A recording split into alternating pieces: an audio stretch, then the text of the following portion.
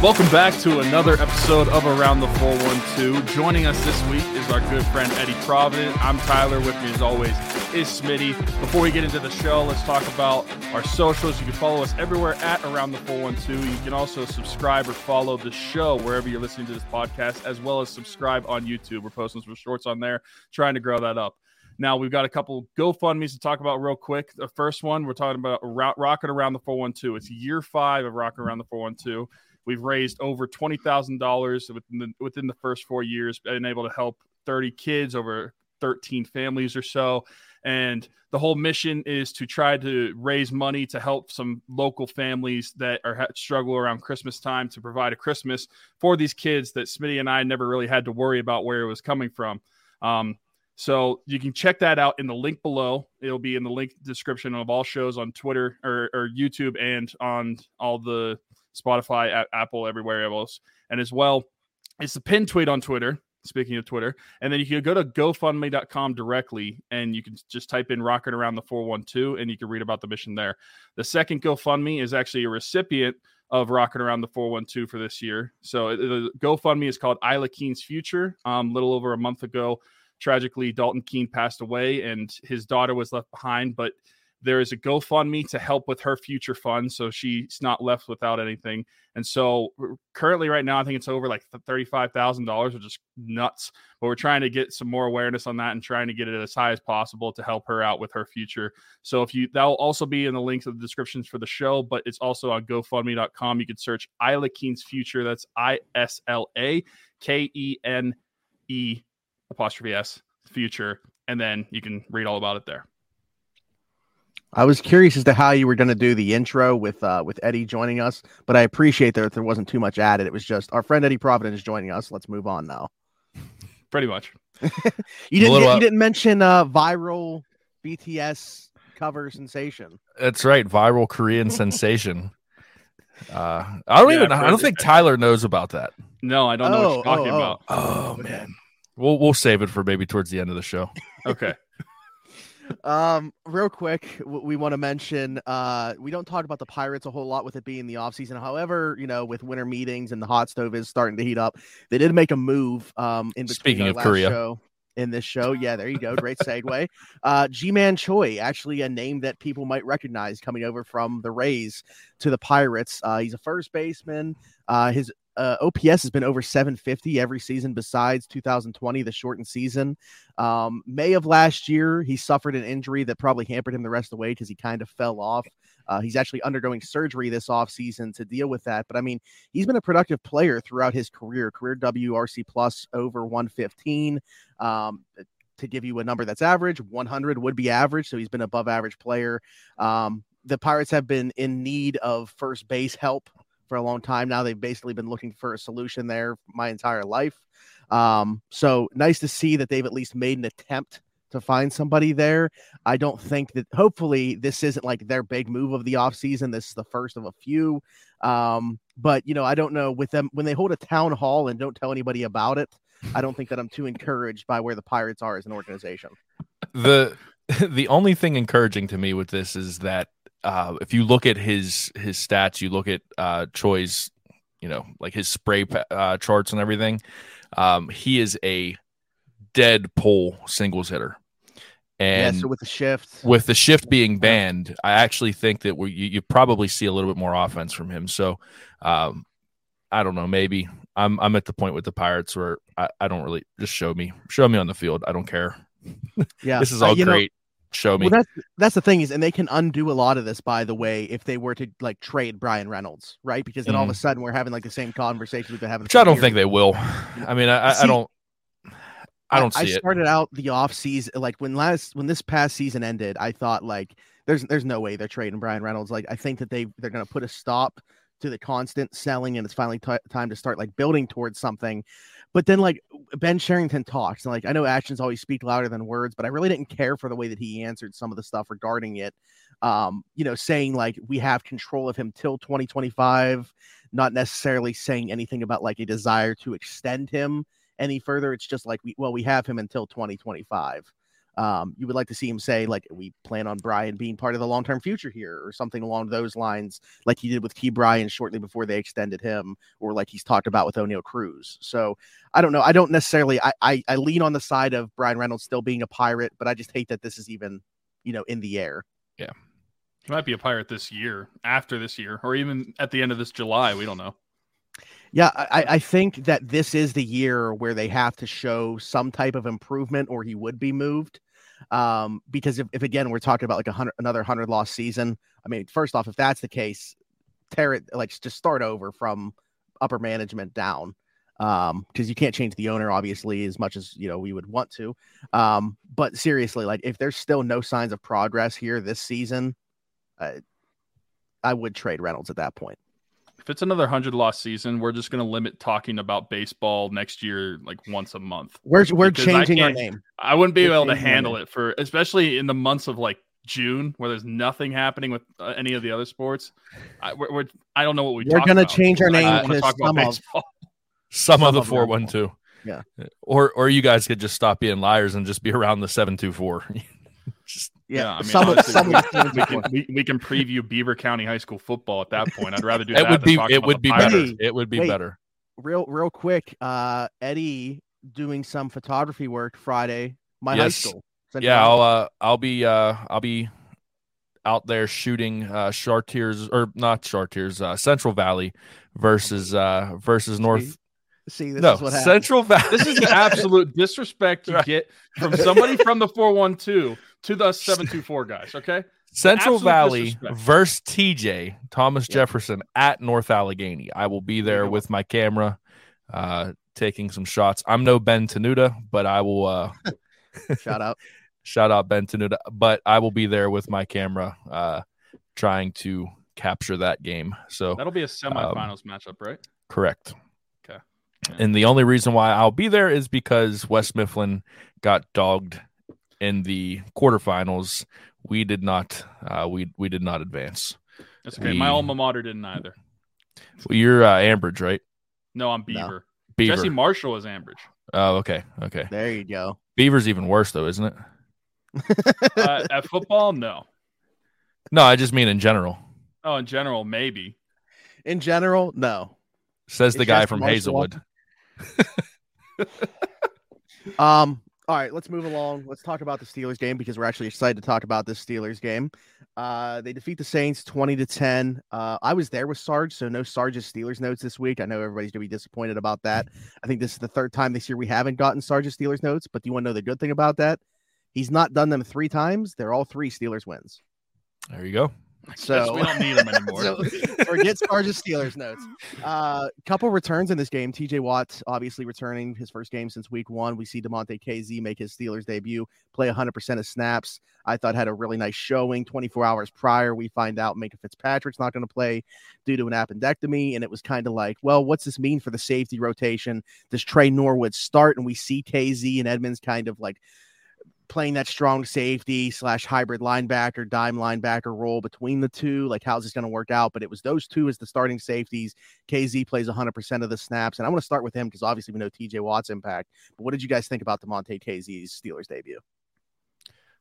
Tyler, I'll let you. I thought it was impressive. I mean, for his first game back after his injury, I didn't know what to really expect out of him, at least in that type of role. I didn't know how much he'd play snap percentage wise. He ended up playing 100% of the snaps. And then in terms of just being up to game speed and everything, I didn't know what kind of player we were going to be getting just because he had been out since the beginning of the season, since the preseason. Mm-hmm. But I thought it was a great showing. I mean, he did have the pick as well. And I thought that he did really well. And this makes me more excited for what we were talking about. We didn't end up getting to see it, but whenever we get Minka, Edmonds, and Kazee all on the field at the same time, that makes for an interesting defensive back room. I think it was a great showing in his first game. Yeah, one of the conversations I had earlier this season with it was actually closer to training camp with Chris Carter was it seemed like Terrell Austin wanted to run this 3 safety look, or at least have that in the bag of tricks, and without having Kazee all season, and this is no knock on any of the other safeties in the room. They just don't have the horses to run that because you kind of need to rotate. You want to have Trey Norwood involved with that, as well as Kazee, Edmonds, Minkah. You want all four of them kind of, doing their thing. So to see Kazee not only play 100% of the snaps, he gets a pick, he has 4 tackles, a pass defended. He looked like he didn't really miss a beat, even though he's coming off, IR and, being hurt for, the first basically half of the season. I really liked what I saw from him. I liked the comfort level there. It looked like he was communicating well with his teammates. And now whenever Minkah does come back into the fold, assuming everybody stays healthy, because they seem to have had the injury bug all season, but assuming, they do get everybody in that defensive back room, I think we're going to see a lot of coverage schemes that we haven't seen all year. And I think it's going to really confuse offenses, which is going to help that pass rush.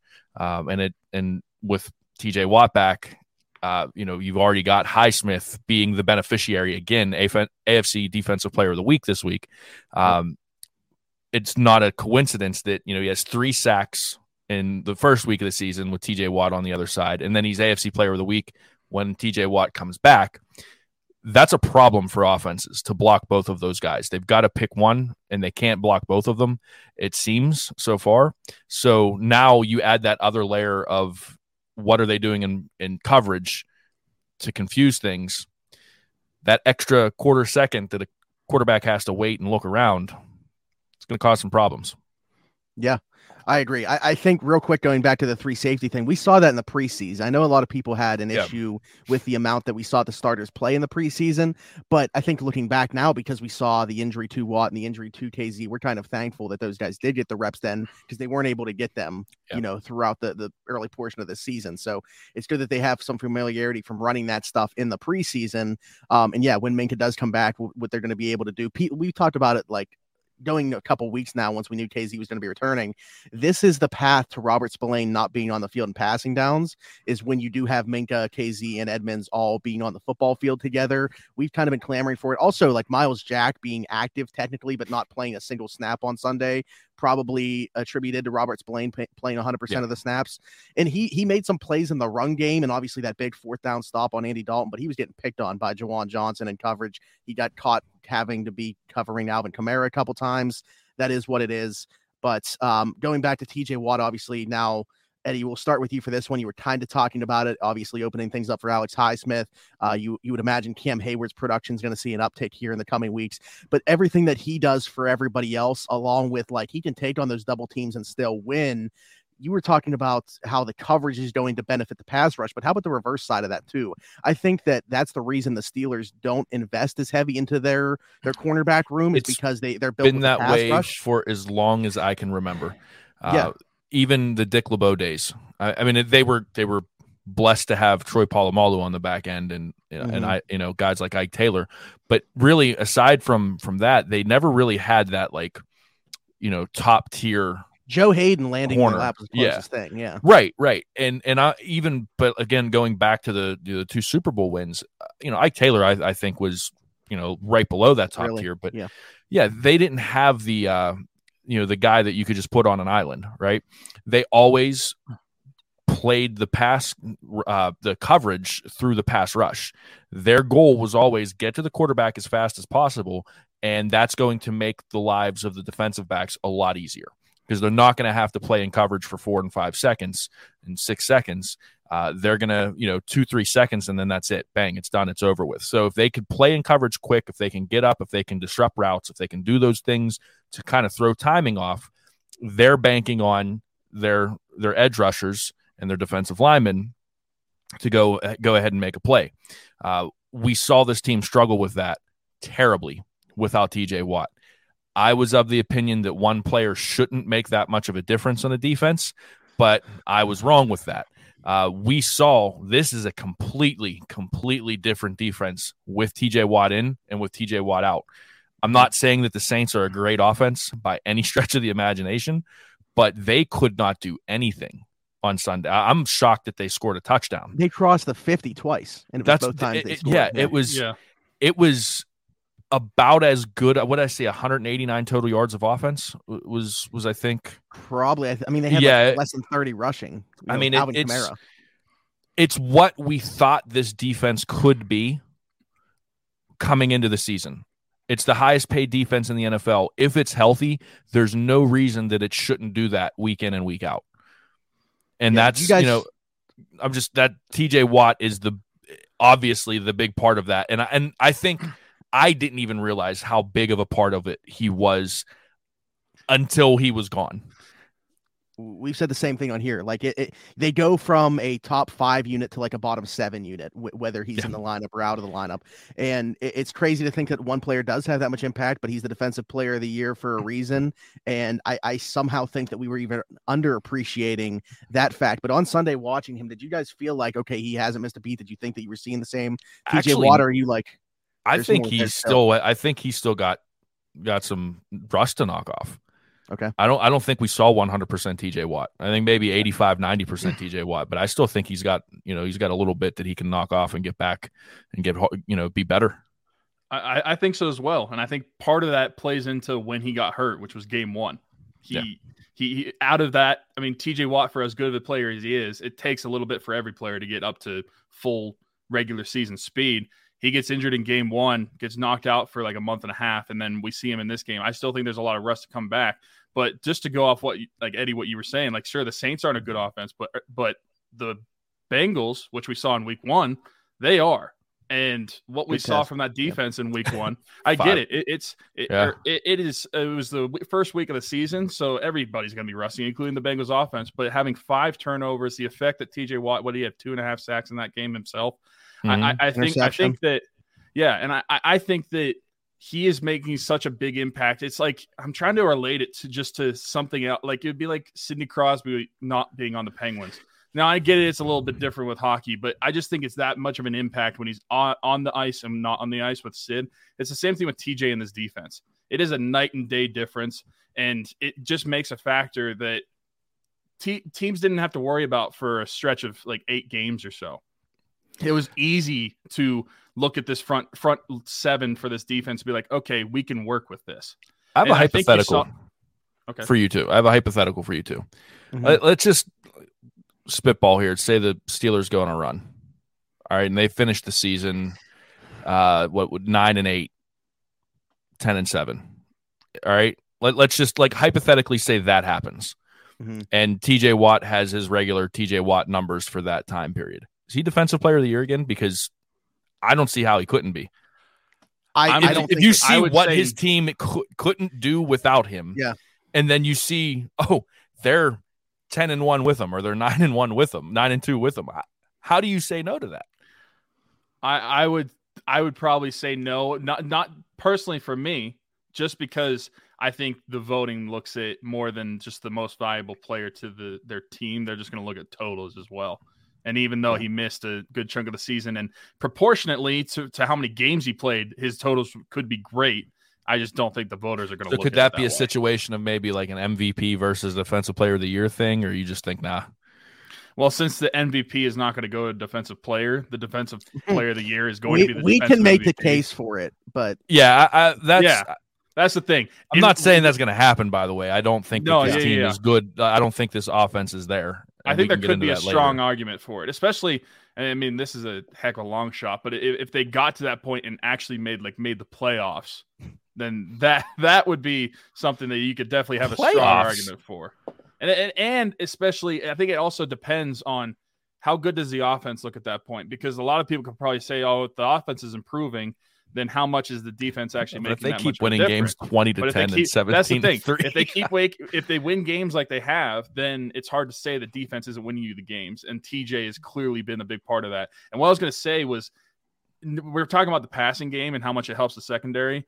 I didn't realize how much an individual player like TJ on the outside was going to help with the run game. And maybe the Saints are just really bad at running the football, but I know they got Alvin Kamara, man. Like that should be their bread and butter, right? And I didn't think like, this outside linebacker being out is going to be what is hindering the run game. But I mean, you saw a major difference, because that was like an Achilles heel that just gashed the Steelers for several weeks this season without TJ in there. And he comes back and they have that performance in the run defense. And I think it's just a night and day difference. I hope it shuts everybody up that thinks that tries to say that he's a one-trick pony.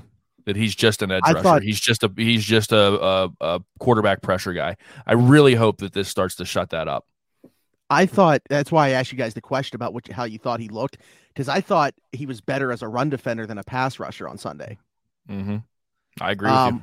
Eddie, I want to go back to a point that you said about how they won this football game. Because I think going into the season, this is how the Steelers envisioned they would win football games in 2022. Like, this was the blueprint for them, how they were hoping and how they felt they needed to win football games, play really good defense. I think they thought they had to have a top 5 unit to do so. And then being able to run the football. We saw them run for over 200 yards in this football game. How beautiful was that to see? Najee first Harris time since Jalen Warren. Was it 2015? I think I saw, or 2016 against the Bills. Yeah. Right in between the 2 years, you said, 2016.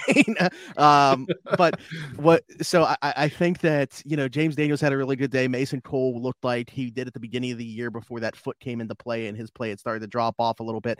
But I mean, across the line, there were holes that were opened up. Najee Harris looked as good as he has all year.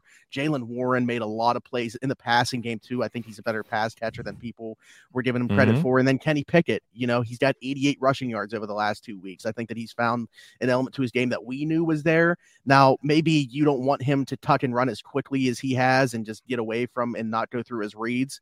And Tomlin actually talked about that a little bit in Tomlin Tuesday. But to finally see them have a run game like this, do you guys feel like this is like the Steelers in this football game found out what their blueprint is going forward? I think so. And one thing that I think I was relieved to see was Najee actually just put his foot in the ground and move forward. That's to me has been his biggest problem this season, and I've talked about it on the show, I feel like relentlessly, and not saying that Jalen Warren was the better back, but Jalen Warren was running as the type of running back I wanted Najee to run as, and I saw that this week. He didn't really do the dancing around. He just put his foot in the ground, went north and south, and look at the result you got. I think that has been the biggest problem, and I know the injury happened early on in the season to Najee's foot, but over this course of the season, I can't keep holding that injury for him accountable if he's not going to as well.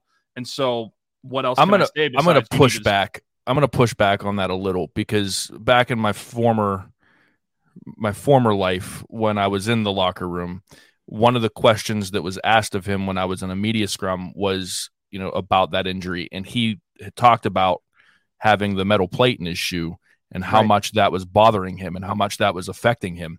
And I know that if you're on the field, there's not supposed to be any excuses. But when you have a guy that has the agility at the size that he does, and you put a metal plate in your shoe, you're going to lose a lot of that first step. You're going to lose some of that quickness and that little jitter that he has, that he can get quick. He can hit that first that foot down and go. You're going to lose a little bit of that. And it's been 2 or 3 weeks now, plus the bye, where he hasn't had to deal with that. So now we're seeing Najee hit full stride. So he's not going to use it as an excuse. Tomlin's not going to use it as an excuse. No one's going to use an excuse in that room. But if I'm being realistic, you can't expect him to be 100% in that situation. I think this past week was finally the first time that we saw Najee, because we saw little bits of it, here and there, and not so much in Philly, but I think in Miami we saw a little bit of it. But this was the first week we really saw Najee going back to what he was last year. If the offensive coordinator could just learn how to freaking use him and get him involved more in the pass game, that'd be great. But I guess that's another conversation for another time. We are talking post. When was the play where it was the play that he stopped 2 yards and just danced for a second and didn't? That was in Philly. Yeah, that was Philly. That was okay. So to me, that your foot's not bothering you then. That's mental, the bro. Difference mental, man. Yeah, but if your foot's not bothering you and you don't have confidence in it, that you're gonna make stupid decisions like that. It was a stupid decision. It was mental. That wasn't a very physical. Stupid decision. But to me, if it's he's the same thing with Devin Bush, not a problem with that, right? But look at Devin Bush last year. You can't watch tape on Devin Bush and say that he was fully confident in that knee, right? Now, I'm not saying that Devin Bush is what we all want Devin Bush to be this year, but he is a different player this year, and he has confidence in that knee again. It's the same thing with Najee on a smaller scale.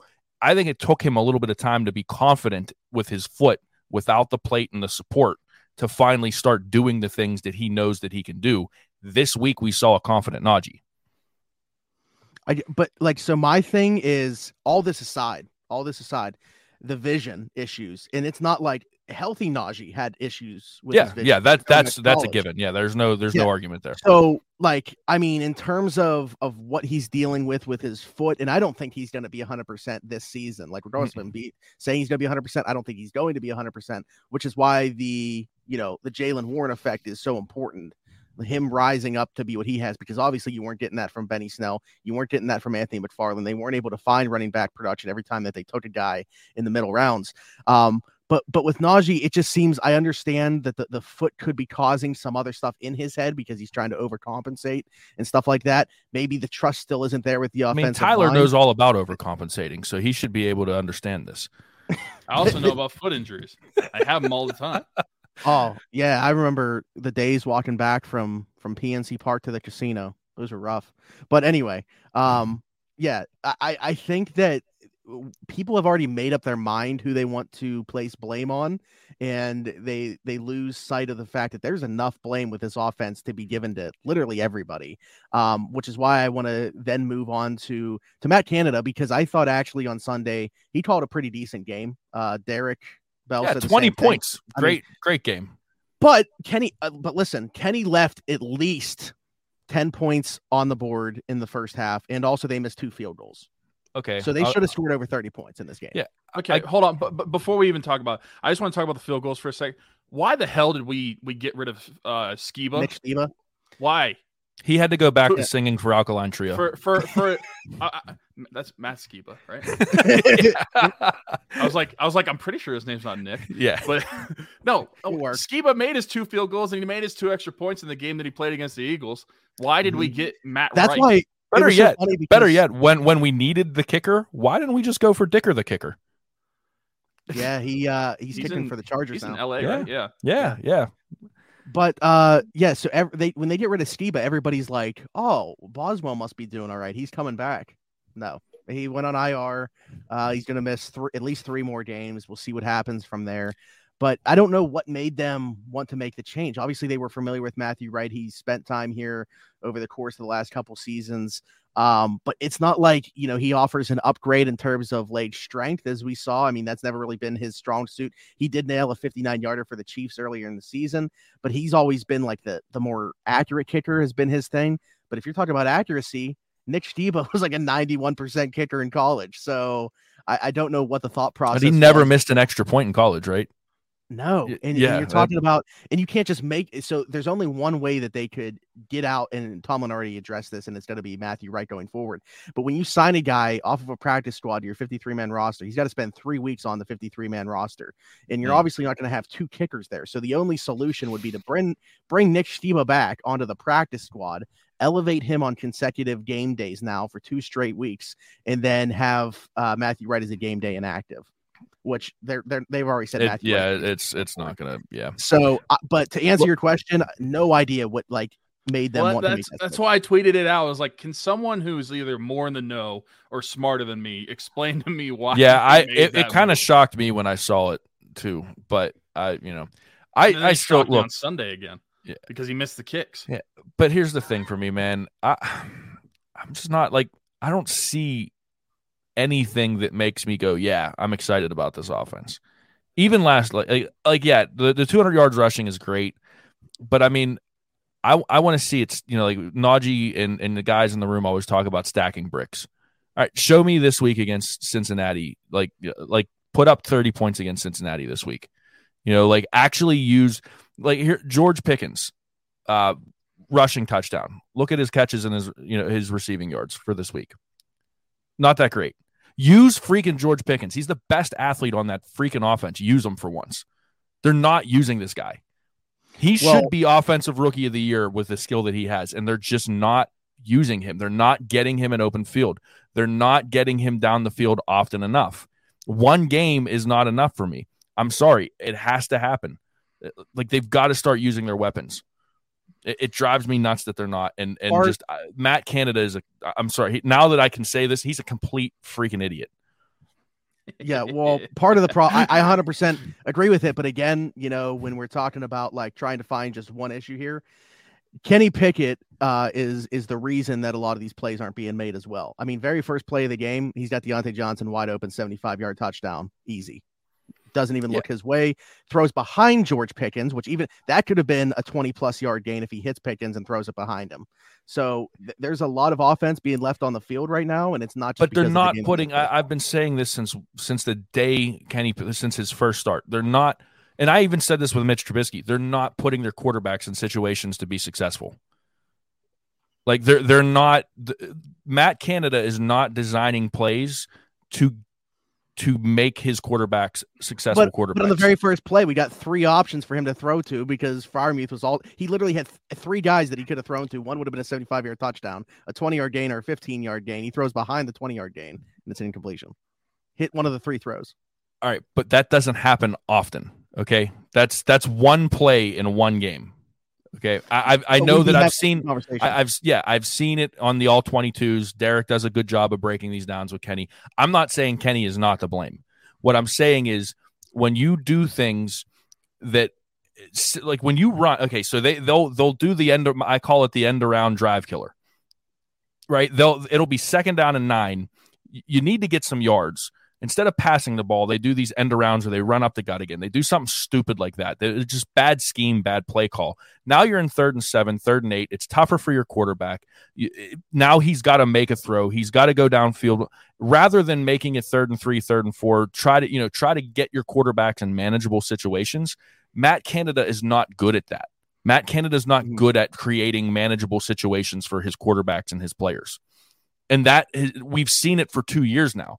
The difference is Ben Roethlisberger, even though he was at the tail end of his career, was able to figure things out in the 4th quarter and finally just say, screw it, I'm taking over. Kenny doesn't have that experience. Mitch Trubisky doesn't have that experience or skill. I just, at some point in time, you need an offensive coordinator that knows how to make a game scheme that works. And you and I have had that conversation, Smitty, off air. It's not even play calling, it's scheme. It all sucks. So more so than play calling itself, my biggest issue has been the route concepts. And I guess that's where I'm drawing a little bit of positivity from this game is because watching it back, there was a ton of open guys. Do it against Cincinnati now. Yeah. I'm not letting off the gas on this until I see it 2, 3, 4 weeks in a row.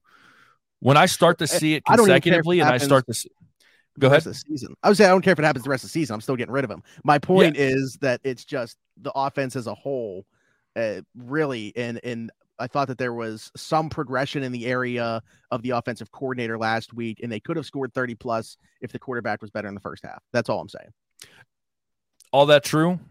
Matt Canada is still a bum. I agree. Always going to be a bum.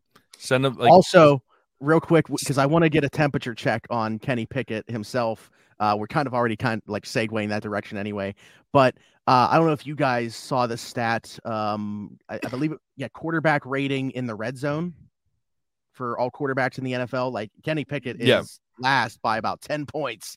So it has not been good when it gets into the red zone. But again, so if I'm looking at Matt Canada and really dissecting what I mean, it's obviously all bad, but my biggest things have been the route concepts on his plays and the red zone play calling, because it doesn't seem like he has any answer for NFL defenses inside the 10-yard line.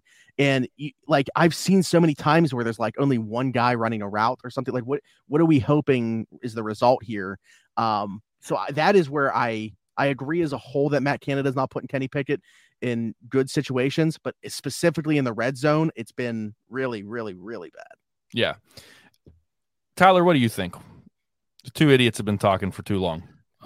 I don't have much to add. That's why I haven't been talking. I mean, I think the entire thing's bad. I think you have a poor offensive line overall that doesn't really help your quarterback or the running backs. I think you have a bad play caller that doesn't really get your players in a great position on the field. And I think you have a rookie quarterback that is going to make some bad mistakes. Now, granted, I mean, Kenny was the one that we said is the most likely or most ready to NFL ready to start right away out of the rookie quarterbacks.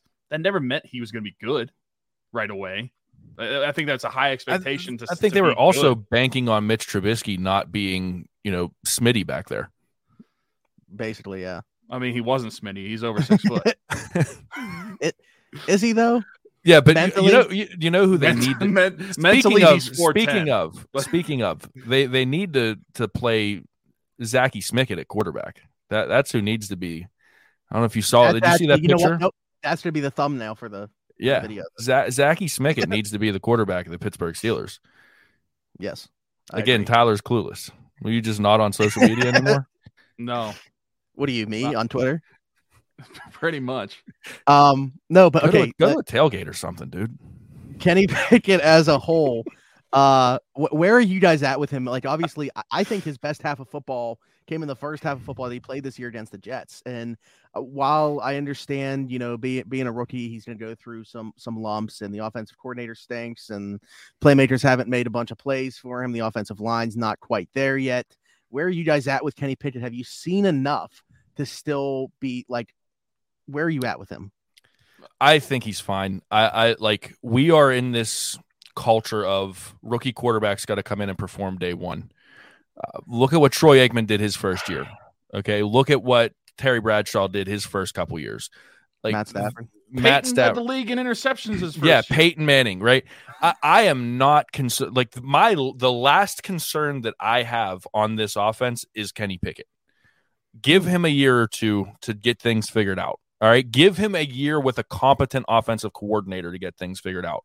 And then we can have the conversation. Is Kenny Pickett the problem? He's not the problem right now. I don't see him. He's not the one missing blocks. He's not the one. He is, like you said. No, he was the one trying to throw a block on that one play. And like Smitty said, there are times when he's missing receivers downfield, but this is the NFL now. There's a difference between NFL open and college open. All right. He's going to miss guys. This is a part of the maturation process.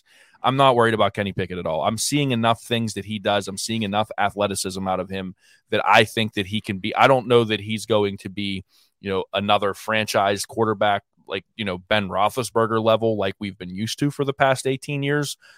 But I don't think that he's going to be a bust. I think he's going to be a fine, solid quarterback in the NFL for a decade. I think that's what we've got with Kenny Pickett. Athletic Derek Carr or Kirk Cousins? I actually was having this conversation with somebody on Sunday. Athletic poor man's Drew Brees. Although Kenny's over 6 foot. Drew wasn't. No, but I see a lot of he's not a big guy. Like, he's not, he's not what you typically see in a, an NFL quarterback. He's not a 6'4", 6'5", tall dude in the pocket. He's 6'2", 6'3", generously. He's accurate as hell. And I think that he's a very cerebral quarterback. I just see a lot of similarities to Drew Brees when I see him. And that's just me, but I think he's not going to kill you with his arm. He's not going to throw the ball 65 yards down the field, but he's going to be accurate. As he begins to understand defenses in the NFL, as he has an offensive coordinator that, assuming, schemes things up for him to be successful, he's going to be deadly in, that intermediate and throw guys open. We've already seen it his first couple weeks. I saw a huge difference in how he was throwing guys open, throwing to spaces to let them run more. In the game against Tampa, he did that a ton. I was really impressed with how he was doing that. I think even in this game against the Saints, you saw a difference in the first half to the second half. Oh yeah, without a doubt. That's what you want to see from a rookie. But getting back to the offensive coordinator thing, I brought this up a few times. I don't know if I brought it up on here at all, but like looking at none of us want to see Matt Canada come back. Now he is under contract next year. Does that mean much? Not necessarily. They could still get rid of him. They could fire him, pay him for next year, even though he's not going to be here, and still bring in somebody else. I think it is people are throwing out all these names, and very few of the names have been somebody that has experience developing a young quarterback and has called plays in the NFL already.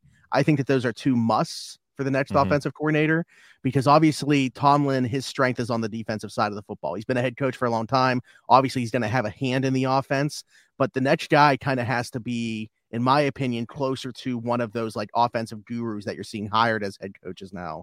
Even if it means we're only going to have this offensive coordinator for a year or two, turns Kenny Pickett into, let's throw the franchise quarterback thing around, a franchise quarterback, and then he goes somewhere else because of what he did with Kenny Pickett. I think play calling and working with quarterbacks in the past is a must. You're not going to like what I have to say. Okay. I think they need to make Mike Sullivan the offensive coordinator. Why's that? He's had success as an offensive coordinator. Well, look at what he's doing with the Penguins. There he is. There it is. See, no, he's had success. I believe is that's what he does. He's the quarterback's coach right now. Kenny knows him. I don't think anybody on that coaching staff knows Kenny better than Mike Sullivan. I think that there's a trust level there. He knows, he knows what this organization is about.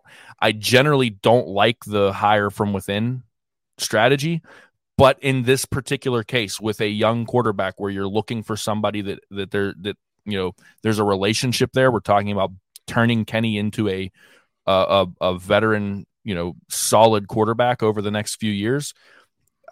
Mike Sullivan's already got everything that we're looking for. Maybe he's not this offensive guru like the dude over in Miami, Mike McDaniel, but he has the relationship with Kenny, and I think that he's a better offensive of mind than Matt Canada. For as big as Matt Canada's head is, there's not really much in there when it comes to offense. Mike Sullivan. There were already rumors that if Matt Canada's offense kept sputtering the way it was for that 3 or 4 week stretch, that the play calling was going to get turned over to Mike Sullivan. So there's already rumblings that could be the next thing. Anyways, I just say give it a shot. I think that with the relationship there, I think that's the way to go, because I don't see anybody right now that other than Frank Reich, but we know that's not going to happen. I don't see anybody that I'm like, yeah, bring him in to run this offense. I don't know who I'm trying to find. I'll say you can because I'm trying to find here what his offenses have done in the past, just out of curiosity. Because it looks like he's been around a little bit, but as the offensive coordinator, it was just I was wrong. He had success as a quarterback's coach because he was Eli Manning's quarterback's coach, right? Excuse me. But they were with the 2012 Buccaneers. He was there with Greg Schiano. Yeah. And they were 13th in the league, which is about league average. But then 2016, when he was the Giants offensive coordinator, they were 26th. So yeah, he's had success as a quarterback's coach. I don't know. I mean, I'm sure that he had to have obviously called plays when he's the offensive coordinator at those stops, because that would have been with, like I said, Greg Schiano, who has the defensive background. And he also got a Super Bowl ring with the Giants in Super Bowl 40. Mm-hmm. 46. Yeah, that was the year they almost did they beat the undefeated Patriots, right? Yeah. Yeah. So he has that was 10 or 11. 11. So he's got a Super Bowl ring under his belt, and like I said, I just think that I don't know. I guess at this point in time, I just want to see somebody that Kenny's comfortable with, and Kenny seems to be comfortable with him. That's kind of where I'm going with it. Are you saying you want to see Mark Whipple? Can't wait, man. No, it's funny because people are throwing that around. I think that would make more sense as the quarterback's coach. I don't want to see him calling plays. No, neither do I. You'd have Kenny running to the sideline back and forth every single play. Yeah. The name that I did think about, though, was Darrell Bevell, who's the quarterback coach right now for the Dolphins. Yeah, that's one I didn't. Okay, yeah, I'll give you that one. Because he's obviously been around. He's been an interim coach 2 different times. Spent time with the Jaguars, Dolphins. So obviously last year he was there with Trevor Lawrence in the second half, or once they got rid of Urban Meyer. Right now he's working with Tua. You see the leap that Tua's taken in year 2. Obviously, when you add Tyreek Hill, year 3. Obviously, when you had Tyreek Hill, and Mike McDaniel deserves a ton of credit for that as well. But he's been in that culture now. He's been in a lot of different cultures. He's called plays. I think that's a name to keep an eye on. I know everybody's going to throw out Frank Reich. I don't think that's realistic. I think he's going to have a different opportunity. It doesn't seem very Steelers, but yeah. I think a lot of this problem too with Kenny, it's the offensive line. I still think the offensive line is not great. I mean, they're better than what I expected them to be this year, but they're not, they're maybe at the top of the second half of offensive lines in the NFL overall. I'm not seeing anything that I'm excited about. Kevin Dotson just looks lost out there. I mean, he has a hip injury, but like he just looks lost. I like James Daniels. I think James Daniels. Yeah, James Daniels is cool. Mason Cole was cool. That was weird to say.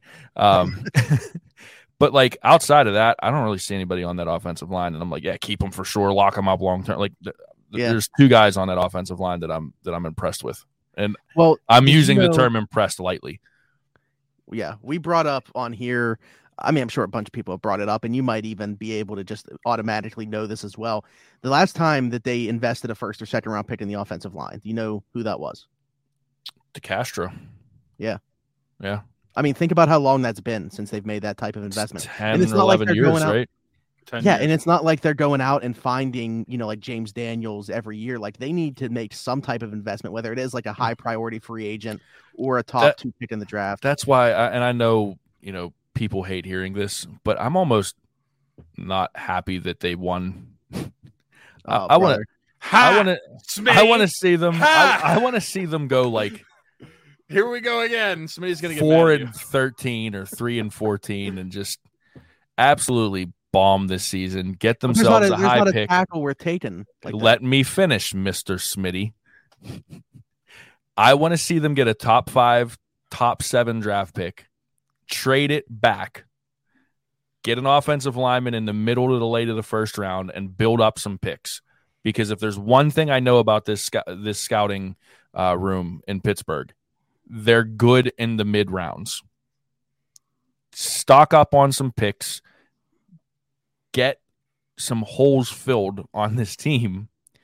And like, I'm tired of this. Well, we've never had a losing season. I don't care if we never had a losing season, man. Like sometimes you need a losing season to hit a reset button. That's how we got Ben. That's how the Steelers got Ben Roethlisberger. That's how the Penguins got. Well, that's not how the Penguins got Sidney Crosby, because that was just the whole lottery thing. But that's how the Penguins got Mario Lemieux. They had the third best odds.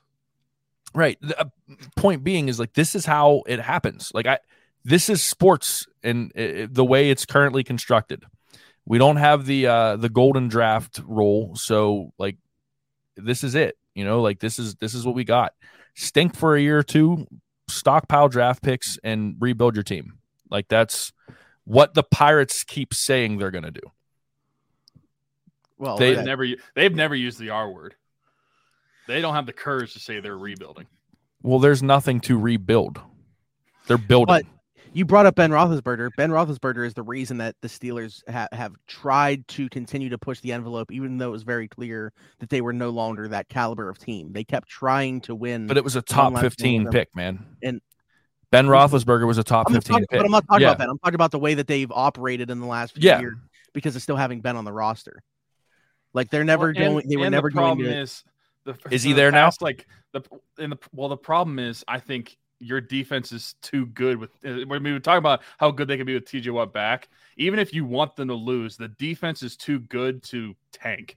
Put Mitch Trubisky at quarterback. They're going to win you games by default. Put Mitch Trubisky at quarterback and see how long that works. Or better yet, here. Put Mason Rudolph on showcase to see what you let the rest of the NFL. No, I just like that's what I wish. Realistically, I don't think that's going to happen. I think they're going to have a top 20 pick this year. I mean, I think that's pretty realistic. Probably like 15 to 20. I think they're going to win some games coming down the stretch here, and that's as a fan, that's fine, that's great. And I do think that that's going to help Kenny with his maturation process, and that's going to help him build some confidence and do some good things. But like, at some point in time, like mediocrity in the NFL just gives birth to more mediocrity. And the Steelers have been. Let me ask you this. How many teams have we seen pick high in the draft recently?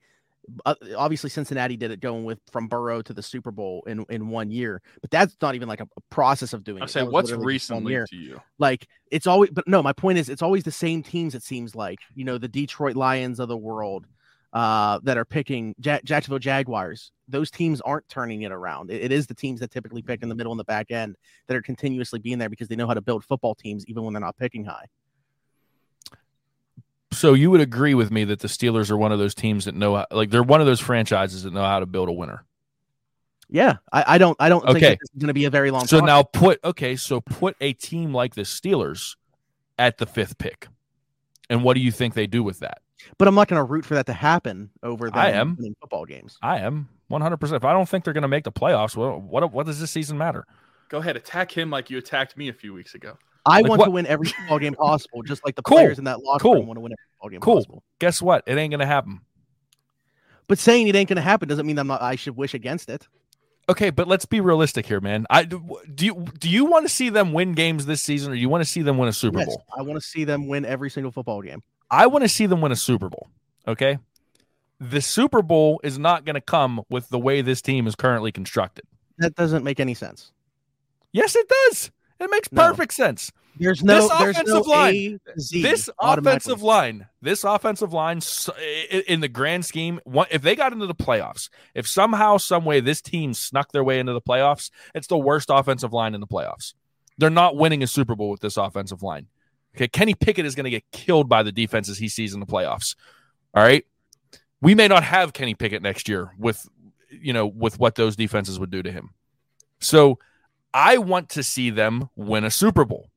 In order to win a Super Bowl, you've got to have a good offensive line. In order to have a good offensive line, you've got to build up some picks and pick good offensive linemen, or go through free agency, which the Steelers don't really do other than James Daniels and Mason Cole.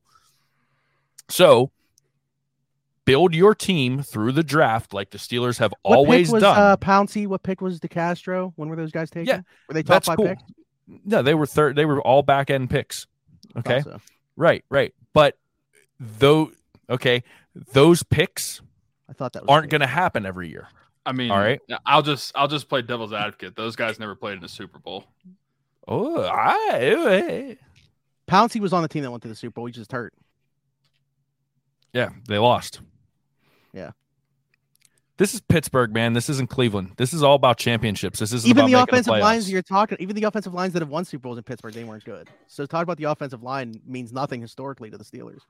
Okay, the point is you want draft capital. If your team sucks, you want draft capital. Right now, this team, the defense is really good. The offense sucks. You want draft capital. Build this offense up. Okay, I think cool. You can do so without picking the top 5. And I think that you're right, but it's harder. So let's stack the odds in your favor. We trust them to draft. We trust them to draft, though. Yeah, so give them a higher pick and let them draft. And even also, better. They wouldn't be the worst offensive line in the playoffs. The Tampa Bay Buccaneers would make the playoffs right now, and they are far worse. Also, I don't necessarily trust them to build a good team in the draft, but that's just me. Yeah, you can stay in Utah. Well, no, I don't. I mean, but you're some of the recent drafts though, because they were going especially all in for Ben important still. Positions. They were going all in for Ben still. They were adding. Okay, wait a second. No. Players. Let's look at some of their drafts. I think they hit on Najee Harris. I think they hit on Pat Freiermuth. They completely swung. They're good players, but they swung and missed. They swung and missed like crazy on Kendrick Green. I mean, that might have been the biggest whiff. Mm-hmm. You know, that was bad. Dan Moore's been a 2-year starter. I'm not particularly crazy about him, but he's been a 2-year starter. This draft, George Pickens and Kenny Pickett, I think that's a great first 2 rounds. The Marvin Leal was he might have been the best of the 3 of them the way they were using him before he got hurt. 2020 they didn't have a first rounder. They're drafting fine. And again, Chase Claypool was the 2nd round pick in that. I thought he's been solid as a 2nd round pick. I mean, he was up and down. They didn't use him correctly, but they got the 2nd round pick back. So it was it's a moot point. They've been drafting fine. I mean, you're not going to hit on every single draft pick, Tyler, but my point with this is stack the odds in your favor. If you stink for a year or 2 and you get 2 top 5 or 2 top 10 picks, right? They already have the Bears pick now for the 2nd round. They have their pick in the 2nd round that's probably going to be high. If you get a 1st round pick and then trade back, I'm not saying use that 1st round pick. I'm saying trade that pick back and get more draft capital. Get more magic beans to hit on. That's what I'm saying. And the only way to do that is if you stink. As far-fetched as an idea of them making the playoffs is, them trading back is probably even more far-fetched. I think if the circumstance is right, it's not. Bro, we're talking until about I the see it. Steelers. Yeah, until I see it, I don't believe it's going to happen in the first round specifically. That's the thing. We're talking about the Steelers. It hasn't happened in 21 years. They're not going to trade back. We need to talk. We need to talk about especially hockey. if they're sitting there. No, we don't. I mean, you mentioned like pick number like 4. If they're sitting there and one of Jalen Carter or Will Anderson Jr. is available, they're not trading back. But in that case, I'd be super excited about that. Yeah. But I'd be excited that's who you're going to be for. looking at if you get to that spot. Yeah, I'd be super excited. But I'm saying if they're 7 or 8, now what? You know what I'm saying? Like if they're a top 10 pick. So I still think it's better for them as a franchise to stink this year.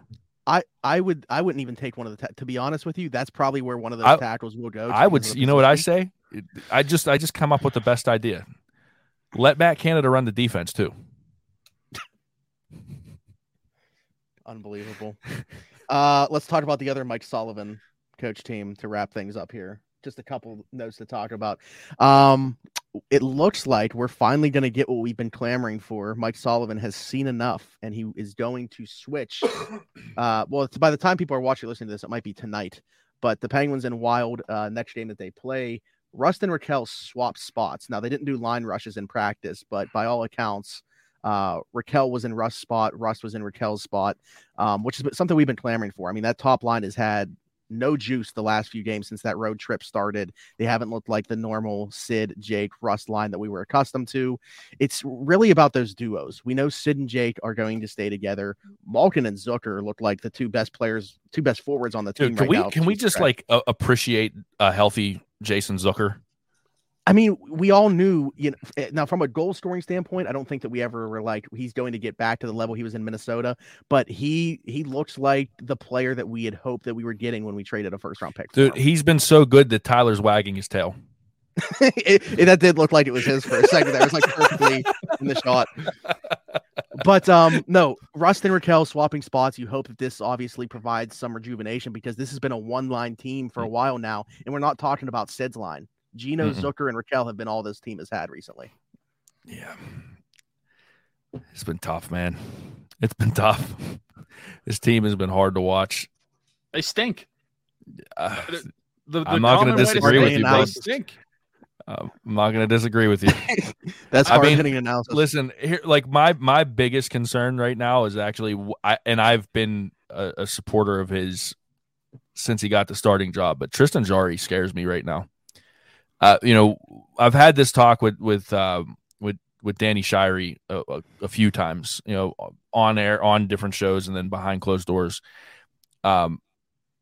Tristan Jarry is a goalie that has to be aggressive. He has to get out and challenge shooters. He has to make himself big, and he has to be the one that's going out and bringing, not letting the shots and the play come to him. He has to kind of go out and challenge it all. And he just looks timid. He looks confused. He looks off of his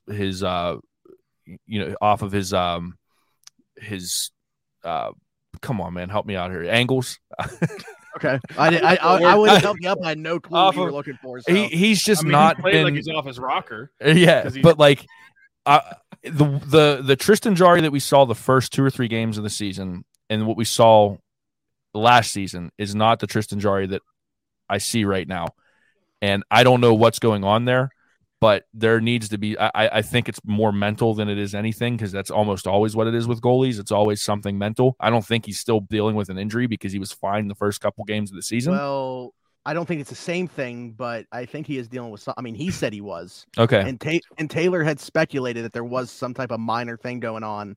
That's why we've seen, along with performance, more of Casey DeSmith recently. Yeah. But they also don't have, like, I know that they signed, what's his name, to be the third goalie. What the heck? You're talking about a third goalie. You expect me to know that name off the top? But he played against us last year with the Sabres. Dustin Tokarski. Yeah. They haven't brought him up. Obviously, they have like the cap issues going on and everything like that. Like, who knows? Bluger might have been ready. Yeah, they have right now. Last I checked on Cap Friendly, they have $8.42. Is it really on the cap? That's actually hilarious because it was 5,000 last week when we were talking about. I was joking. So. I just pulled a number out of my. mean, in NHL terms, probably, yeah. Essentially, that's what it equates to. Yeah. But yes, I don't know. I actually had goaltending woes on here to talk about, but because it's not just been Jarry, like the Smith hasn't been very good either. They're not getting anything in net. It seems like if the defense is doing nothing to help them. If the Penguins don't score 6 goals, they're not going to win. And even if they score 6, it might go into overtime. So they're getting nothing in net right now. They're getting nothing from the defense. They have one line of offense. It's just been very bad. Is there a path to fixing this? Like, are we hopeful that they're going to turn it around? Is the answer to some of these things in the AHL right now? Are we going to see them make a move? I mean, I think the answer is they just tank and go for Connor Bedard. That's just what this whole show is. Yeah, just tank for a higher draft pick. It's a little different than the NFL, but if you can guarantee that we are going to get the number 1 spot, then by all means, go ahead.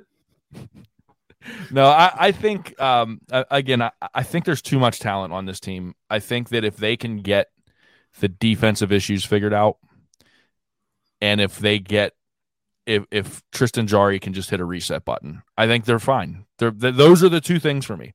I think everything stems from that. I think that the offense is pressing too much, which is causing issues, and it's making them do some probably stupid things. I think if you have that solid foundation again in Jarry and a solid defense, I think they're fine. And I don't think it's much more complicated than that to me. Now, I don't watch the game like Jesse does or Danny does or anything like that. I don't have the I don't have the hockey IQ that they do, but for me, it's as simple as get the goaltending right and, get the defense right, and everything will fall in place. I feel good about the prospects of the goaltending getting back on track, as well as them finding a way offensively due to the talent that is there.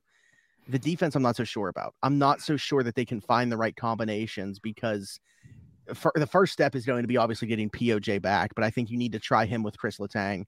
With what they have right now without him, I don't know that they have the right combination of players anywhere. I mean, we're seeing Brian Dumoulin play with Jeff Petrie right now. That is a recipe for disaster. Yeah, no, that's terrifying. I don't know that they have any combination of defensemen where they can get 3 good D lines. Yeah, that scares me. Potentially could if cap wasn't an issue. With Ty Smith coming up. Ty Smith up here. That's the thing. Because you look at, not only does your defense, they're playing bad, but a lot of them have a big number of cap hit. And the one that's the worst of all is like Brian Dumoulin. You can't do anything with him. You can't healthy scratch him because who's playing. But at the same time, like healthy scratching does nothing because the cap still has issues. You can't. It's not like you can bring up Ty Smith to do that. And who's going to trade for him or anything like that? So it's like you're in a stuck situation for him. This is where I think everybody was right to pump the brakes on how excited they were with the moves that Ron Hextall made. Because there was some excitement over, hey, Jeff Petrie comes in. He's an offensive defenseman. He really can, he's going to be a lot more of the even level, that we see. Like Mike Matheson has a higher ceiling, but, his floor is the bottom of hell. So, Jeff Petrie kind of is that. We thought he was going to be that steady. Like, he's never going to be. Yeah. And I heard a lot of excitement about like, hey, Ron Hextall made this movie, made that movie, did this, he did that. Now we're seeing the issues with Ron Hextall big time because they're overpaying for McCann, they're overpaying for Kapanen. I think they're overpaying for Petrie. And just on those 3 alone, like if you didn't have those 3 contracts, look at the cap space you have and look what you can do with that. I thought it was as much as I liked Jeff Petrie coming in, getting rid of Mike Matheson for a bigger contract than Mike Matheson was one of the dumbest things that I've seen. Yeah, I think that he was smart to trade Matheson at a high off the season that he was coming off of. Without a doubt. But to make not even just like a lateral move in terms of what the guy was making. We'll take more salary on. Yeah, you're right though. As much good as he did with bringing back Gino at that number, with bringing back Letang at that number, getting Rust under market value, and even while I don't love the amount of years for Rickard Rakell, I think $5 million for especially with what he's looked like this year. Without him, I have no clue where this team is. Mm-hmm. as much good as he did with those deals, you look at what it left the bottom six like and what it's doing on the back end. And then you look at like John Marino flourishing in New Jersey, and it stings. Well, he's come back down to earth a little bit. Like he's definitely come back down to earth a little. I know that he only has like 7 or 8 points, but I'm talking about like people keep tweeting out. No, I just saw something I think it was from Jesse that like he had said there's the John Marino that Pittsburgh knows and loves. It might not have been Jesse, it might have been somebody else, but it was a graph that kind of showed like over the last few games he's starting to come back down to John Marino. Regardless, though, I would take John Marino over Brian Dumoulin. Oh yeah, 10 out of 10 times. I would take Smitty over Bryan Dumoulin. I was about to say I'd take anybody in this room right now. Yeah, like that's the problem. Like, I mean, like just you could have found a team like Arizona or somebody that would just take a cap dump. You're like, hey, Buffalo taking on a ton of salary this offseason. At what point in time, like if you need cap space and you've got these guys that just aren't that good anymore, why hold on to them? And I know it's not that about easy. An extension with him. Yeah, I know it's not that easy, but like we see this all the time in the NHL. These GMs that are able to do all this cap, gymnastics. Why can't Ron Hextall? He's got every resource afforded to him with the Penguins organization. Make it work. Somebody break his leg with a lead pipe. That way he can go on LTIR. And there we go. They're cap. I thought you were talking about Hextall. No, Brian Dumoulin. No, but with Hextall, if there's a sniff, I know. I mean, it's rumored that it was talked about, but if an extension happens, he should be fired immediately. There is no way that Dumoulin should get an extension. Yeah, during training camp, there was some mention of that. I don't know that it's been talked about since, but I mean, this is the last year of his deal. I guess that's the silver lining is, if they don't extend him, we know that he's not on the team going forward, but I think that makes it all the more important to find out if POJ is the guy next to Letang going forward. But the problem for me, and this is always going to be the problem for me right now, you have a very small window now with this core. Yeah. We know what the window is now. And that's assuming they don't fall off a cliff. There's just like, that's assuming that they keep up what they've been doing. You can't waste these years, man. And he's wasting a year. He's just absolutely wasting a year with how they constructed this team. I mean, I come back. I know this happened last season, but you let Jared McCann go for nothing. You actually let Jared McCann and Brandon Tanev go for next to nothing. I mean, like you can't. You can't look at all of these like, and as a whole, you can't look at the body of work that Ron Hextall has done and not like. Thank God I don't have hair, because I'd be pulling it out right now. Yeah, I think that's what's going on with me, to be honest. Yeah. Also, speaking of outside the defense, going to the forwards, Kasperi Kapanen hasn't played 3 of the last 4 games.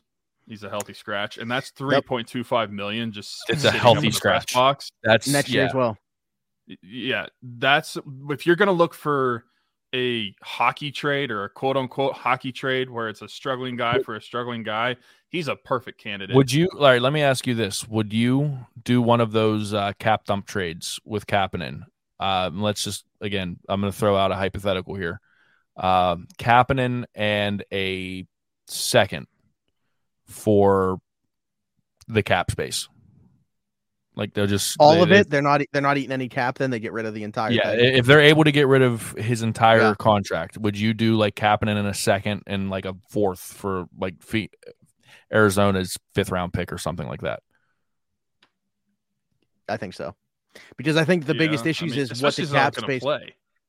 Yeah, what this cap space, what they've done when you invest $10 million into McGinn, Carter, and Kapanen this season, what the rest of your bottom 6, what you can fill it out with. I mean, thank God they were able to get Danton Heinen back for $1 million, because otherwise I have no clue what that looks like. But think about what that could have opened up if you didn't do that. How you could have filled out the bottom 6. I mean, you could have brought back like an Evan Rodriguez who went to Colorado instead. There could have been some other things to construct that bottom 6 as opposed to what we're seeing now, where it's like really hard to find any redeeming qualities. Yeah, the bottom 6 last year versus the bottom 6 this year is just a complete. I mean, it's even if you didn't sign people with the money you had, I would be perfectly fine seeing guys that are making less than $1 million, like Drew O'Connor and Valtteri Puustinen and Alex Nylander potentially. Like there's guys in Wilkes-Barre that I would much rather see get a chance over the guys that are playing right now. And my to that point, Tyler, they can't play worse. Yeah, I mean, I guess they could. I mean, theoretically, but like it would be harder to play worse than it would be to play better. Either way, if you're going to lose a game, they're already losing games. Right. So, yeah, it's like I said, I know this whole conversation is, flies right in the face of me saying I'm not like super, super worried yet, but there are some concerns with this team. And again, we go back to the same conversation we had with the Steelers earlier. Even if this team makes the playoffs, it's just another first round exit the way they're built. I mean, I don't see them beating anybody in the playoffs. In order to beat somebody in the playoffs right now, I would see the only way I see that happening is, Sid and Gino and Letang just like strapping the team on their backs and just saying, all right, we're gonna take this, which I think is possible, but it's unlikely at their age. They need the support, and they don't have the support right now. And teams know that, so they're just they game plan for that. Even at the beginning of the 2015-16 season that they fired Mike Johnston and everything, they were 10-6 to start the season, 16 games in. That's better than what this season can say. But again, like they're not going to fire Sullivan. This isn't Sullivan's fault. No, I'm not talking about firing Sullivan. No, I know that, but I'm just saying, like in this situation, like in it's that not state. Like at the beginning of 2015, before they made all those trades to make that cup run, that team sucked. And they had a better start to the season than this one does. But I still think that team might have had at least a little bit better talent than this one. I mean, this Jeff, like right now, Jeff Carter, the way he's playing, would you take him over anybody off of that original, like the opening 15-16 roster? I would have to look at the opening roster, to be honest. Yeah, no, that team. I mean, because at least you had a younger Sid, you had a younger Gino. It was just Mike Johnston's system sucked for them. Yeah, exactly. Mike Sullivan. I mean, you're giving him terrible ingredients and saying make me a 5-course meal, like, but you're giving him a bag of McDonald's fries from 2 weeks ago. It's just not going to work, like, and that's what it is right now. Like we could talk about. Eddie Provident, you're giving Eddie Provident ketchup and saying, make your homemade sauce. There it is, man. There it is. And it's not even Heinz ketchup. Oh, man. It's Hunt's. Wow. That's a tough thing to say on Around the 412. Tyler, before we jump off of here, we need the answer. Would you take Jeff Carter over anybody on that 15-16 roster? I'm trying to find this opening day roster because I can look up the roster, but I don't know what the opening lines were. That's the problem. But let me. Okay. Sergei Plotnikov. That's a good one. Oh wow. There it is. Maybe I would take Jeff Carter over Sergei Plotnikov. And then looking at some of the fourth line guys like Scott Wilson. Hey, you know who I'd keep? Josh Archibald. 2015 Josh Archibald or the one now? I don't know. I mean, I'm looking at what about Cal Mullirat? Nick Bonino was already a third line center because we traded for him before the season started. Yeah. But what's frustrating? I'm looking at this like we could still have Dom Simone. And honestly, right now, I'd take Dom Simone over. You're not allowed to say that on here. Everybody except for Teddy Bluger on the bottom six. And Danton Heinen. Yeah. Although Danton Heinen and Bluger. He's playing. Yeah. He needs to pick it up at the same time he's playing with Carter and McGinn. I know McGinn had a nice little run there. 6 games, 6 points or whatever. But I mean, at this point in time, they might as well bring back Bo Bennett. Honestly. I mean, he did a lot of what Cabinet's doing right now, not playing. So there it is. At least he had a good excuse. Yeah. All right, we can go on and name as much money.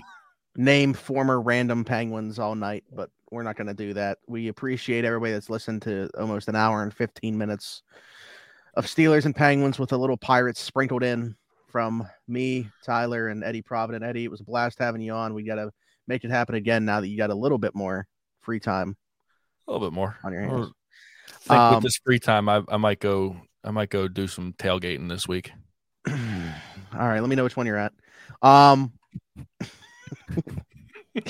Tyler mentioned at the beginning the GoFundMe's that will be in the description of the show wherever you're watching or listening. This is year 5 of our Rocking Around the 412 mission. We've raised over $23,000 in the 4+ years of doing it. Just recently added that up. Tyler always mentions the number of families and kids, which is great, but that is actually just last year. Those are the numbers for. So just last year helped 30 kids across 13 families, which is obviously great. A lot of those are repeat families, though, so it's like hard to count how many different families have we helped throughout the 5 years of doing so.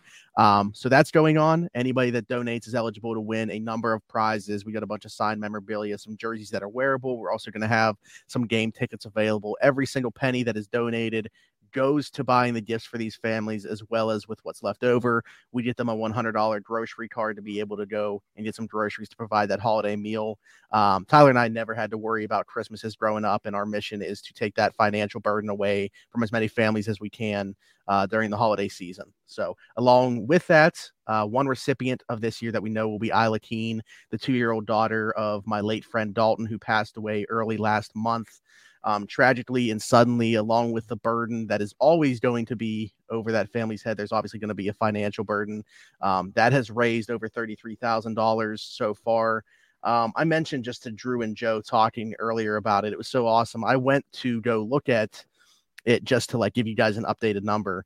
And I was reading through some of the comments for the first time and just going through them and seeing what people had to say and all the different areas that people were coming from. Like my friend Bree, who's a Browns fan, had put it out there for me when I asked her to share it. And I was going through the comments and found a bunch of people that were like, hey, Browns fan here. Hey, Clevelander here.